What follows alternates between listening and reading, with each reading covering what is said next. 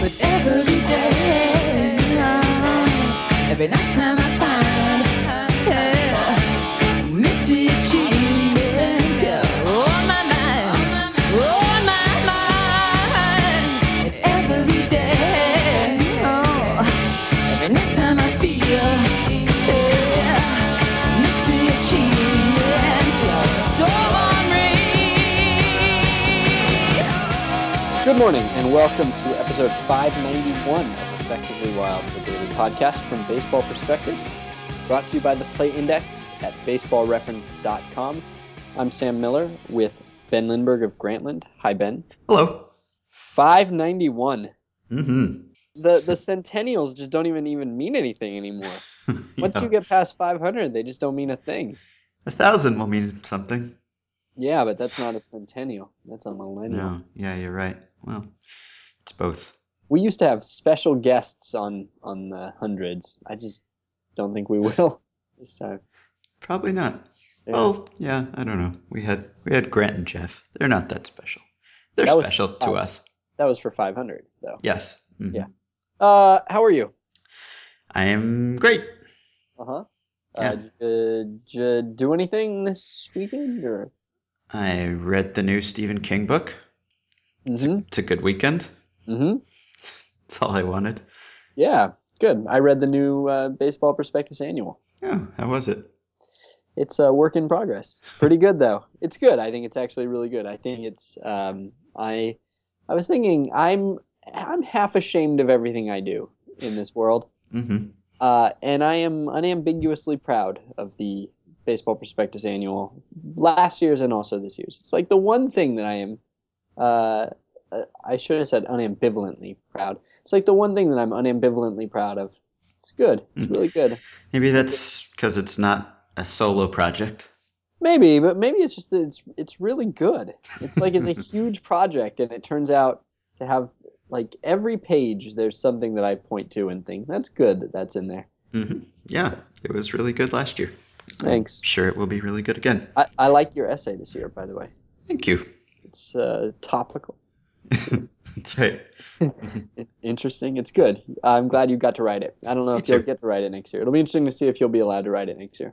I plan to. Good. Anything to talk about? Not really. I was just glancing at the Hall of Fame ballot collecting gizmo.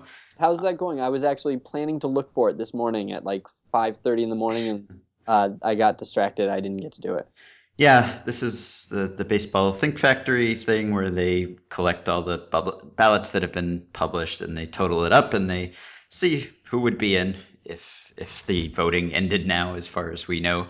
So only 45 full ballots in, which according to last year's numbers would be about 8% of the vote. So I don't know whether this is a representative sample or not, but the surprise, there's really one surprise to me. The non-surprise is that Pedro Martinez is on every ballot. I guess it would be surprising if he were actually on every ballot in the end, because no one is ever on every ballot. But not surprising that Pedro is on a ton of ballots, that Randy Johnson is on a ton of ballots. So far, Biggio and Piazza would clear the 75% threshold by not a ton. But the surprising thing to me is John Smoltz at 88.9% of ballots. Mm-hmm. Well, of course, these ballots all of these are running too high. Yes. I think that there's an adjustment. The public ballots tend to be more pro. There's a few players that tend to get underrepresented on public ballots, but for the most part, you have to adjust downward for all the public ballots. And particularly this early, you would regress anyway. And just knowing that, for instance, Pedro is not going to be on 100%, just knowing that, you have a sense that this is too high. So I would guess that Smoltz is going to be right around 75% or so. But that is surprising because John Smoltz does not stand out particularly against the Curt Schillings and Mike Mussinas of the world. Right. And yet those guys have really struggled to even get around 50%. Mm-hmm. And in the same way that Tom Glavine was a no doubt first balloter, even though, there's not necessarily a real distinction between him and Schilling and Mussina. But he's better than Smoltz, too. Mm-hmm. I genuinely think that they're getting elected as a trio. That he and Glavin and Maddox are there. I think Smoltz and Glavin get 100 extra votes just for being associated with the other two. Yeah, maybe that's it. Because on this Gizmo, Schilling is at 53% and Messina is at 42%, and both of them are clearly better pitchers than John Smoltz, right? There's no. I mean, Smoltz doesn't even have the. I mean, there's not even a like a particularly old school argument for him. Like, it's not like he's got like a super low ERA. It's not like he's got a great winning percentage. It's not like he's got a lot of wins. He's got saves. Right. So I don't is know it whether the saves? combination of wins and saves is sexier than. I guess, I mean, what? He has like the same number of wins as Schilling, basically, right? And on top of that, he has 150 something saves. So maybe that does it. Uh-huh. I don't know. What about Messina though? How many does Messina have? I think Messina has slightly more. Let's see. Smoltz has 214. Messina's got 270. Oh, yeah. Okay. So if you give Smoltz those 3 years back as a starter at the roughly 14 or 15 wins he was averaging at that point in his career, then you only get to like 260, 250, 260. Yeah. I don't know. It's a weird one. Smoltz won a Cy Young, I guess, is a thing. Yeah, and Smoltz was he was good in the postseason, but so was Schilling. I mean, Schilling was like a god in the postseason. Right. Well, that's a weird one. I'll be interested to see if that holds up in the full balloting. So, what do you think about this strategic voting? This idea that there's not enough ballot spots for all the people that you think deserve to go, and so you should vote strategically to make sure that like if Pedro doesn't need your vote, for instance, don't give a vote to Pedro. Instead, give it to Alan Trammell because Alan Trammell needs your vote. Do you think that that's a legitimate way to vote, or should your 10 spots represent your 10 top spots? I haven't thought about it all that much, but I think, I mean, there are some guys who just have not turned in ballots as part protest, part Yeah, strategic thing. Like, another only. yeah, like they reduce the size of the pool and therefore make it easier for guys to be elected theoretically, but it's also Dude, John Smoltz lost more games than Mike Messina, and he has 57 fewer wins. yeah, I don't get it. I don't know. Messina was probably underappreciated in his own time, so maybe it's not surprising. But so the strategic voting, are we stipulating that it makes sense strategically? Like I haven't thought through all the implications because I haven't paid that much attention to Hall of Fame voting this year. But are we stipulating that it makes sense as in it's more likely to get those guys in, and we're just debating whether you should think that way? Or are we questioning whether it even works? No, no, no. I'm not questioning the efficacy of it. I'm just questioning whether I forget which philosopher it was that basically said that you should act in the most moral way possible at all times, even if it's pointless. That you should do it in instances of big and small. That you should just always act. You should basically act ethically with the presumption that the rest of the world will too. And if the rest of the world is not going to, and thus your ethical behavior becomes moot, that is not your concern. You should act ethically anyway. And I sort of feel like maybe there's an element of that here, that you should vote your 10 best on the presumption that the rest of the world will also do well. And if the rest of the world does not, well, that is the rest of the world's problem. It is not your job to necessarily anticipate the sins of others. I guess it's maybe in a sense it's a pacifistic approach to life. But by the way, Smoltz did win a Cy Young, but Mussina got Cy Young votes 9 times. Smoltz got Cy Young votes 5 times.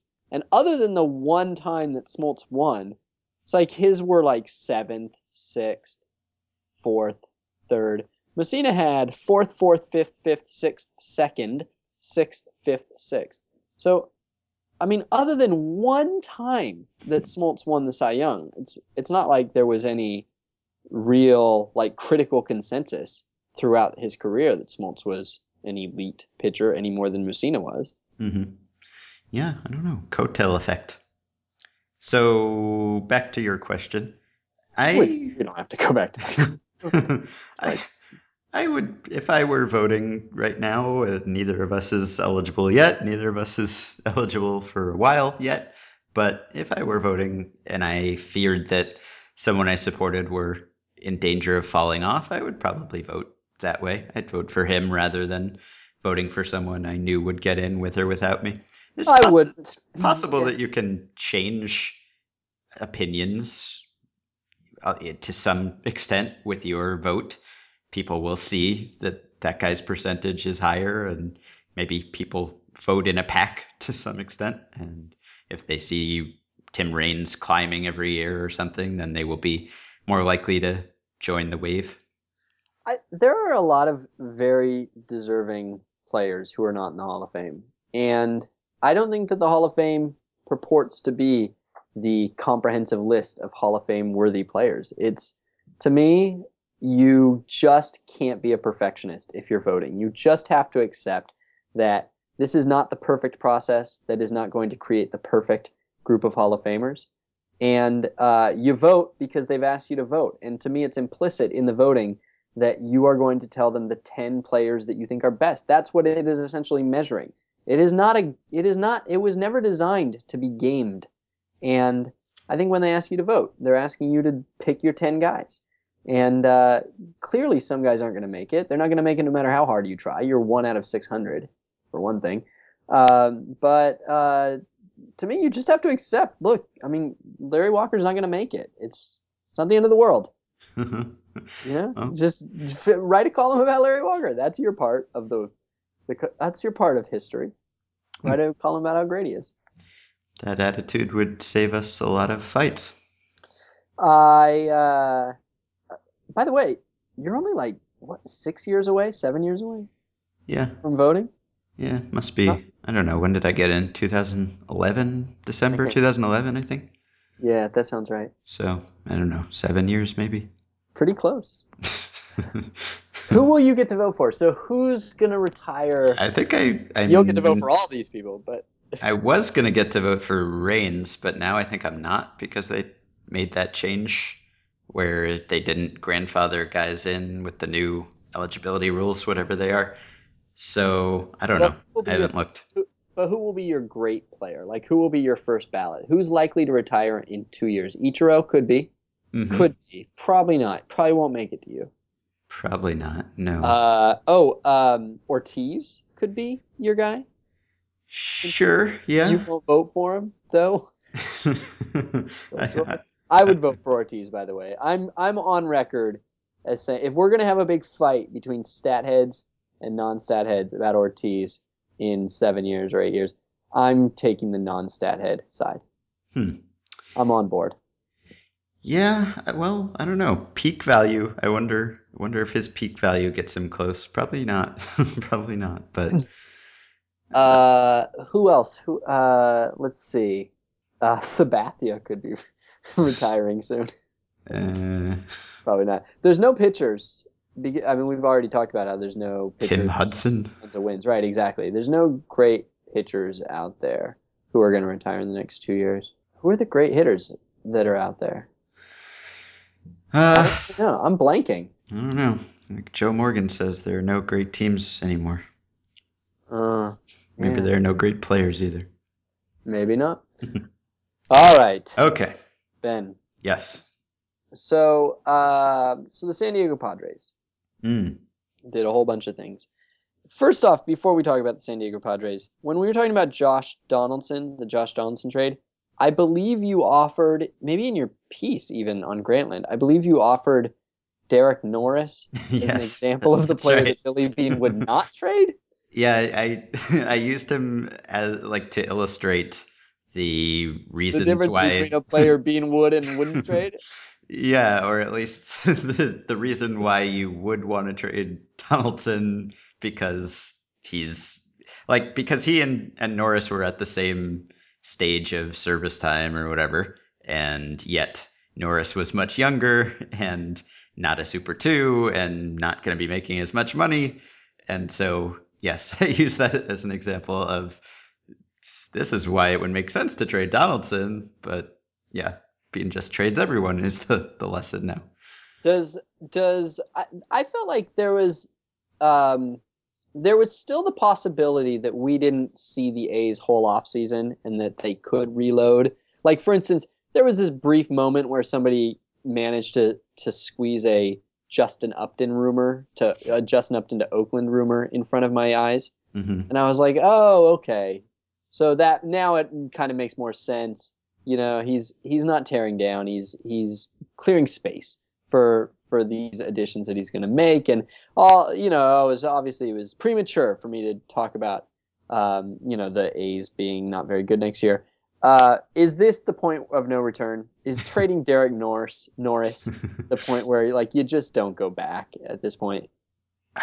Probably. I think so. I don't know. I'm looking at the depth chart now, and you could imagine them having a really good rotation, but the lineup is looking a little iffy at this point. You just keep stripping away and stripping away. And yeah, it's getting pretty hard to envision now. It's not like there are even a lot of impact players seemingly available anymore. Not that we've had any sense of who is actually available this offseason. Seems like everyone is. The answer, by the way, is Carlos Beltran. Carlos Beltran will be your first ballot Hall of Famer. Okay, that's a fun. So that'll be a fun one for you. Yeah. So if you were able to make a case for trading Donaldson in the circumstances they did, are you capable of making a case for trading Norris in the circumstances they did? No, not no, not for the same reasons. I don't know if maybe there are other reasons, but I don't think the same reasons work so well. Mm-hmm. I don't know. Are you able to? I don't know. I have trouble with prospect to non-prospect math, but Yeah. So it's always possible that I'm undervaluing the prospects, but not really. No, it doesn't seem like there was any pressure to make this move. And anytime there's no pressure to make the move, you sort of hope that they'd be blown away. And Mhm. this continues Billy Bean's streak of making trades that didn't seem necessary and that don't seem like he had been blown away. Mhm. So again, What does it all mean? defer to him. However, Uh-huh. it's not easy. Again, like all these moves, just imagine Kevin Towers making them, Right. and they look terrible. Yeah. Yeah, I'm gonna miss Kevin Towers. All right, so the Padres. Hmm. Um, it's supposed to be the Padres came into this offseason with not a good team, with not a great farm system anymore. Hmm. Okay, it was okay, but it was not the number 2 system in the game as it was a few years ago. It had basically produced a lot of duds and kind of withered, and not really any known spending flexibility. Hmm. And they've managed to Well, you mean because they just don't spend? because they just don't spend right. Yeah. And they've managed to add like 4 of the sexiest additions in the offseason, right? Myers, Kemp, Upton, and Norris. And it makes me wonder whether we should be thinking of all teams as being this close to competing, not just because of the second wild card and parity in baseball and all that, but just because somehow you can add these 4 players in a week. Like those are 4 really good players. Like we had been led to believe that players were harder to get, that everybody's locked up to 15-year extensions, that nobody hits free agency, that once they do hit free agency, there's so much cable contract money that prices are out of control, and that it's hard to spend money these days. And then here the Padres, in the course of like 11 hours, trade for 4 guys who are, basically all considered all-star level or above. Hmm. So, are other teams just not trying to get these players? And they did it without even trading the players who are generally regarded as their top prospects. I mean, they traded like maybe 1, arguably 2 of their top 5, but probably not their top 2, probably not their top three. Like they managed to do quite a bit. They gave away prospects in bulk, I guess, but this, as you said, didn't start out as the best system in baseball or anything, and they still managed to hold on to their best prospects, which doesn't seem like it should be possible unless you're a team that can take on tons of money, and they are the opposite of that. Are you So thinking Hedges, Renfro, and Liriano? Whistler, Is that your Whistler? Yeah, yeah, yeah, I mean, yeah, not that my opinion on prospects means anything. I'm just going by what people who know about prospects say. But yeah. um, so that's impressive that they were able to do that. Not just that they were able to pry all these guys loose, but that they were able to do it without even giving up the top prizes that they had in the system. So I don't know what that means. It seems like this winter we've had the teams that have taken the totally logical, expected step to contention, like the Cubs, who did just everything that we expected them to do, that we've been expecting them to do for the last few years, and the Astros to a lesser extent, signing some guys. Those were the predictable ones. But then we've also seen the White Sox and the Padres move up the timetable, not even like by 1 year, No, but by like 3 years. Like, yeah. I mean, coming into this offseason, when would we have said the Padres' expected contention year was? Like, there wasn't even No. really a groundswell building toward that yet, which Yeah. was why when the Matt Kemp trade happened, it seemed like it kind of came out of nowhere. What does this team need Matt Kemp for? Little did we know that Matt Kemp was like the piece that completed the offense. They just happened to acquire him before all the other pieces. Yeah, like a week ago or maybe 2 weeks ago when the Padres, when AJ Preller said that he wanted to add like a bat or something because he thought that they were gonna make a run for second place, Yeah.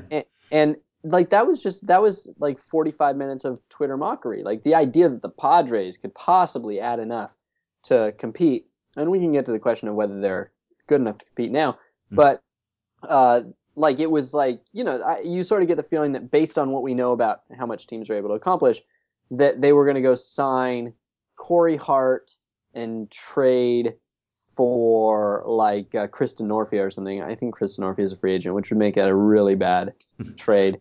But and then everybody would mock them for throwing a pittance at a huge problem. Or maybe they'd get Kemp, but still it wouldn't be enough.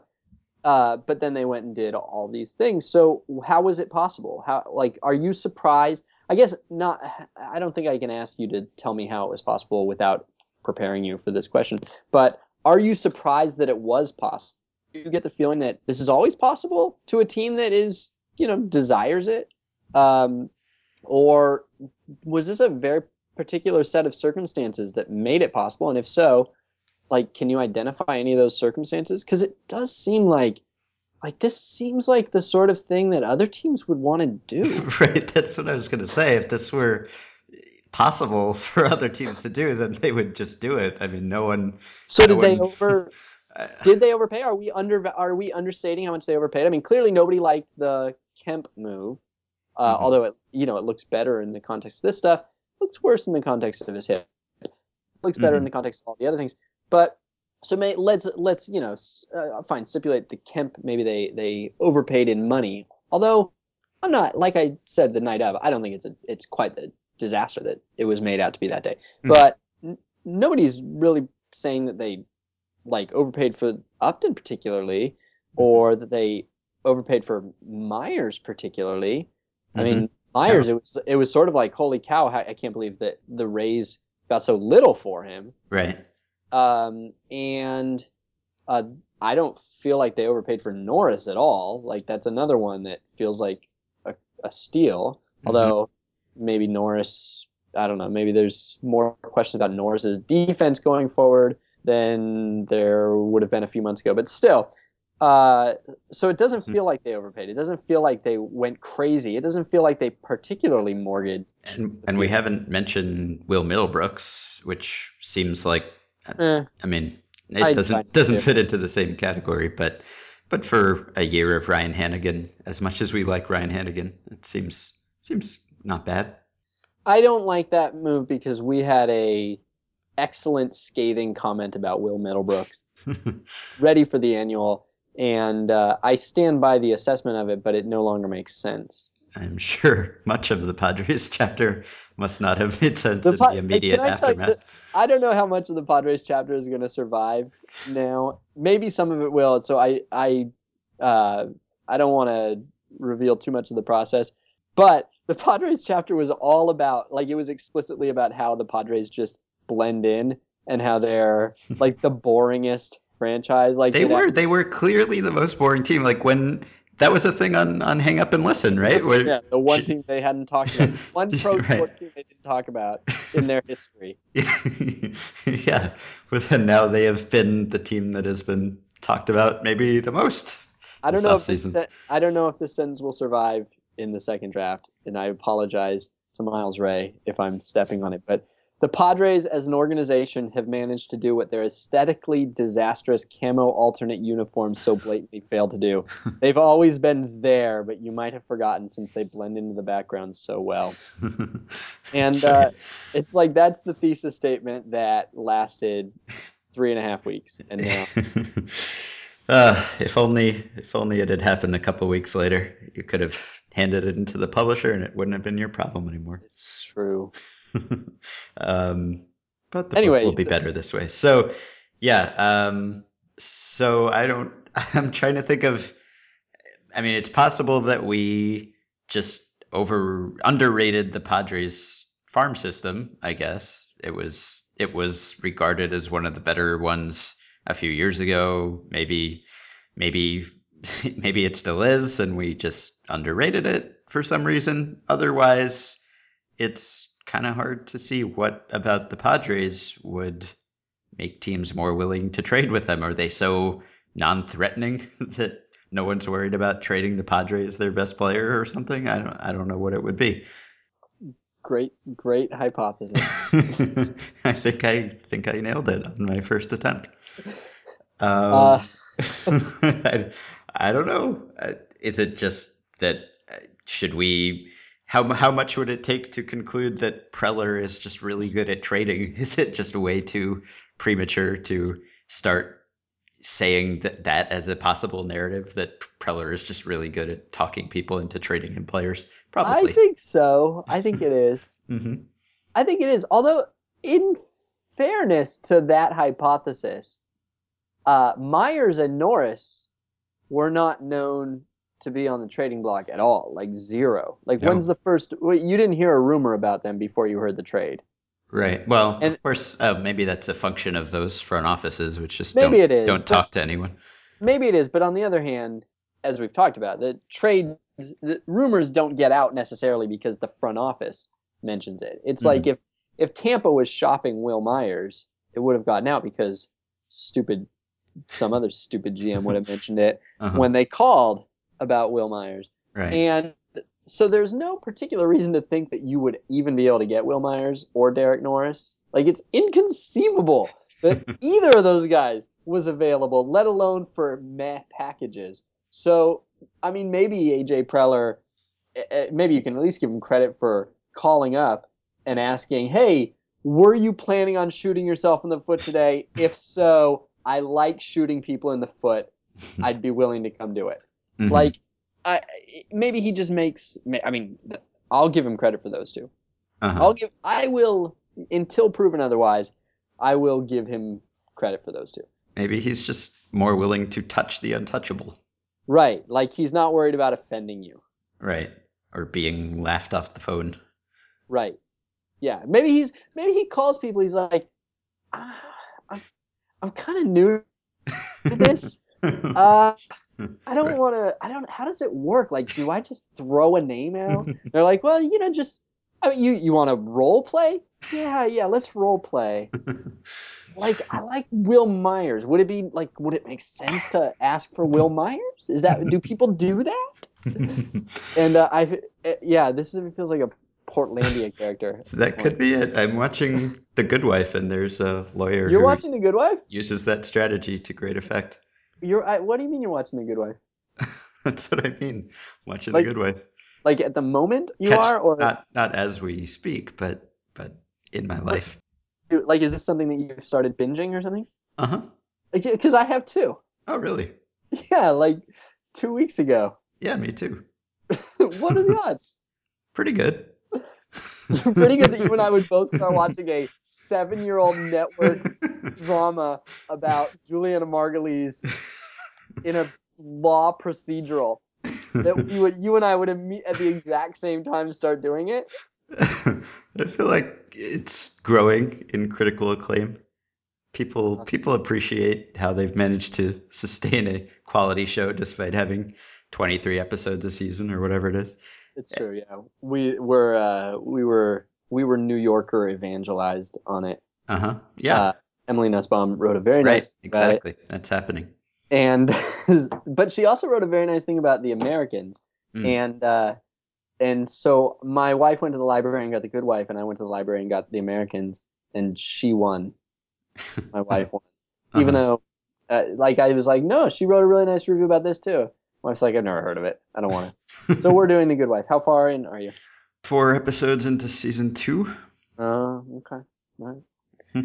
3 episodes into season 3. Ooh, Yeah, okay. but I'm Well, not watching all of them. I watch them when I have time. She watches them all. I watch maybe oh, I a can't third, half I of them. can't do that. I can't dip in and out. Well, It's a problem because then my girlfriend and I are both restricted to only watching when the other is available. And it probably works better for a show like that, which you can just watch an episode of and it will make some sense.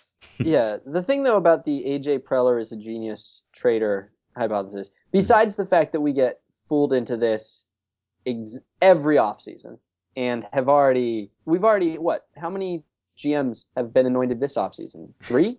Zaidi, Uh-huh. Hahn, and now Preller, at least 3. Mm-hmm. So we get. I mean, we're idiots. Um, Yes. but the problem with the hypothesis anyway is that the Kemp deal, right? I mean, that doesn't really fit. I suppose not. I don't know. Like you, I don't terribly dislike the Kemp deal in the context of all these other deals. Thought But with the other deals weren't made yet, and right. you have to figure that the Dodgers. You sort of feel like the I don't know, maybe not, but you feel like maybe the Dodgers could have been negotiated downward on that one. Yeah, maybe. I mean, they gave up a fair amount of money. Kemp at 15 million a year is not unreasonable, although maybe with bad hips it is. I don't know. But yeah, that seems less like a steal, and it's not doesn't fall into the category of a player who was not on the block. He was clearly someone that everyone was inquiring about. Mm-hmm. I don't have a hypothesis. It does. Is it interesting to you that they haven't signed? I mean, that basically, for all intents and purposes, they haven't signed anybody. That this has been an all trade offseason. Have we seen a team reload this significantly via multiple trades before without also dipping into the free agent market? Well, maybe the A's. Oh yeah, the A's over the course of years. That's true. Hmm. It was the A's MO. That's interesting. It's an interesting comp. Just because it's the A's are inherently interesting. Well, and because not just that, but because the Padres are a team that just as the A's are a team that you would think would be hoarding prospects and hoping to develop them and get their 6 cheap years out of them, the Padres hypothetically would be the same, Mm. but they're trading prospects away. They're trading a lot of sort of like B plus to C plus prospects away, and which was what the A's did too. Yeah, but it would be pretty tough for either of those teams to do it all via free agency without spending some exorbitant amount. So are the last? Let's just get to the bottom line. Are the Hmm. Padres good? I think right now, I would be shocked if the Dodgers were not my favorite for the NL West heading Of into the course, season and any no doubt foreseeable about future season. it. Yeah. I could buy the Padres as a wild card contender. I'm kind of projecting a couple more moves into the future because it sort of seems like they have more moves to make now that they Yonder Alonso at first. Right. Jed Jerko at second, Clint Barmas at short, Solarte at third, or Middlebrooks. or Middlebrooks at third. Yeah, it seems unlikely that Amarista will be playing short or Solarte will be playing third or even Alonso playing first. I mean they've got so many outfielders now that they almost have to play one of them at first, I would think. They are seemingly sort of locked into a below average defensive outfield, I guess, or at least a defensive center field situation. They can survive that if they hit enough, but I don't know. I mean, if they trade a Seth Smith or someone, Carlos Quentin, someone like that, and get back a starter, because right now, well, they're not going to be able to trade Carlos Quentin for a starter, but they could trade Maben for a starter, right? Maben seems to be some trade value. Mm-hmm. I would think. Probably, yeah. I mean, I would bet that there are a half dozen teams that would love to get their hands on Maben, although it's only 1 year. Mm-hmm. No, option 2 years, 2 extension. I mean, 2 years maybe 2 years. I think 2 years. So I can see it if they're able to get a shortstop somehow and play one of those outfielders at first, and maybe just get a better back of the rotation guy, because right now they're kind of counting on Brandon Morrow and or Josh Johnson possibly to stay healthy for once. And so I don't know. I should also mention that it's kind of impressive that they managed to do what they did. Also, not even did they not trade their top prospects, but they didn't trade anyone from their rotation either, because both of those guys were considered trade candidates. Andrew Kashner and Ian Kennedy were involved in lots of rumors, and they didn't give up any of those guys either. So I could see them as potential rivals for the Giants and wild card contenders if they round out the roster a little bit between now and spring training. Mm-hmm. I don't think I see it yet, but it's close enough that I applaud them. Yeah, me too. Will you be more hesitant to talk about any team as out of it now? Now that we've Yes. seen the White Sox and the Padres do this. And the White Sox, I mean, theirs was not all via trade, but they did not have a great farm system or anything. They didn't seem like they were all that well positioned to do what they've done either. So it's pretty hard to point out any team that like theoretically couldn't do what these teams did, or that are in worse positions to do what these teams did. So I guess that's encouraging for fans of bad teams. I agree. I think it puts pressure on bad teams. It Should does. put pressure on bad teams. And does I it? mean, especially because it's not as though.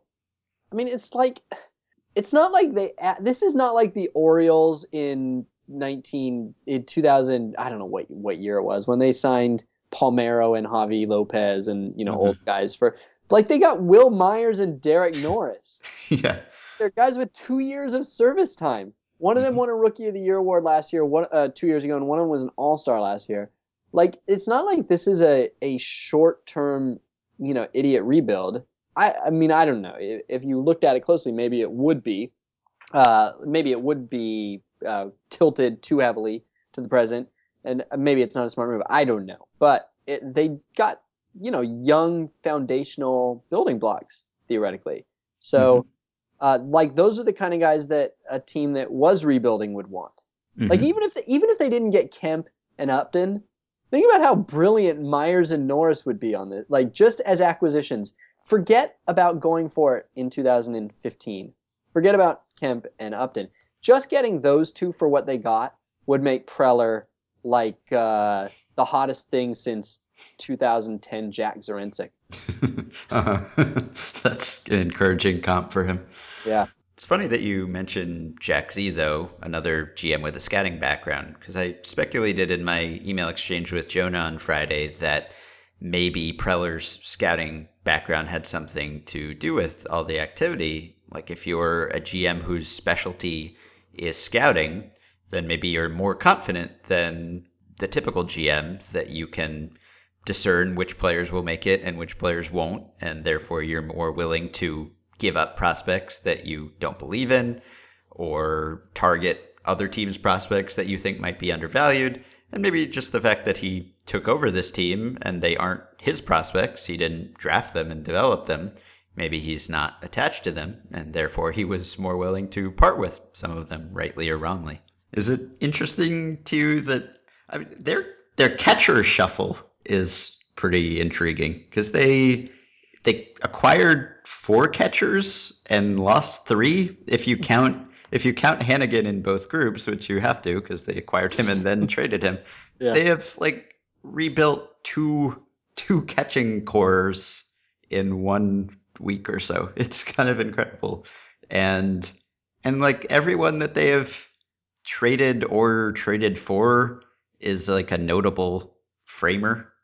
I don't know. They were a team that sort of lapped the field last year in team framing, and pretty much everyone that they have traded or acquired has been someone with that reputation and the stats to back it up. A lot of the good framers have changed teams this winter. Not just these guys, but Conger and Montero and these guys, Rivera and Grandal and Hannigan and Cervelli and all every catcher who has moved somewhere this year, it seems like, has been a framer. I don't know what to make of that, but could be significant. You know what I think you should make of it? Mm-hmm. There are so many catchers with good framing reputations. That's true. There's 20 catchers. I was looking at it the other day. I was counting. Who do I think has a good framing? Or if they don't have a good framing reputation, who could I easily make the case did if they got traded tomorrow? And it's seriously, it's 20 people. There are a lot of good framing catchers. I don't know what that means, Ben. I don't want to cast aspersions on the idea, but it does seem like it's a cheaper skill than it was a couple of years ago. It just seems like that. Yeah, I've been planning to look into whether there's less of a spread or not, which could be indicative of more teams trying to acquire that or something, but I haven't yet. Anyway, all right, so we did our thing. We talked about the Padres, which we didn't get to do last week, and we Last year. last year, yeah, right. So that's good. I'm glad we got a Padres podcast under our belts. Okay. Talk to you later. All right. So please, we're doing a Wednesday show, I guess. Yeah, sure. Okay, we're doing a Wednesday show, so send us some questions so we can answer them at podcast@baseballprospectus.com. Join the Facebook group at facebook.com/groups/effectivelywild and rate, and review, and subscribe to the podcast on iTunes. Support our sponsor by going to baseballreference.com, subscribing to the Play Index using the coupon code BP, and getting the discounted price of $30 on a 1-year subscription.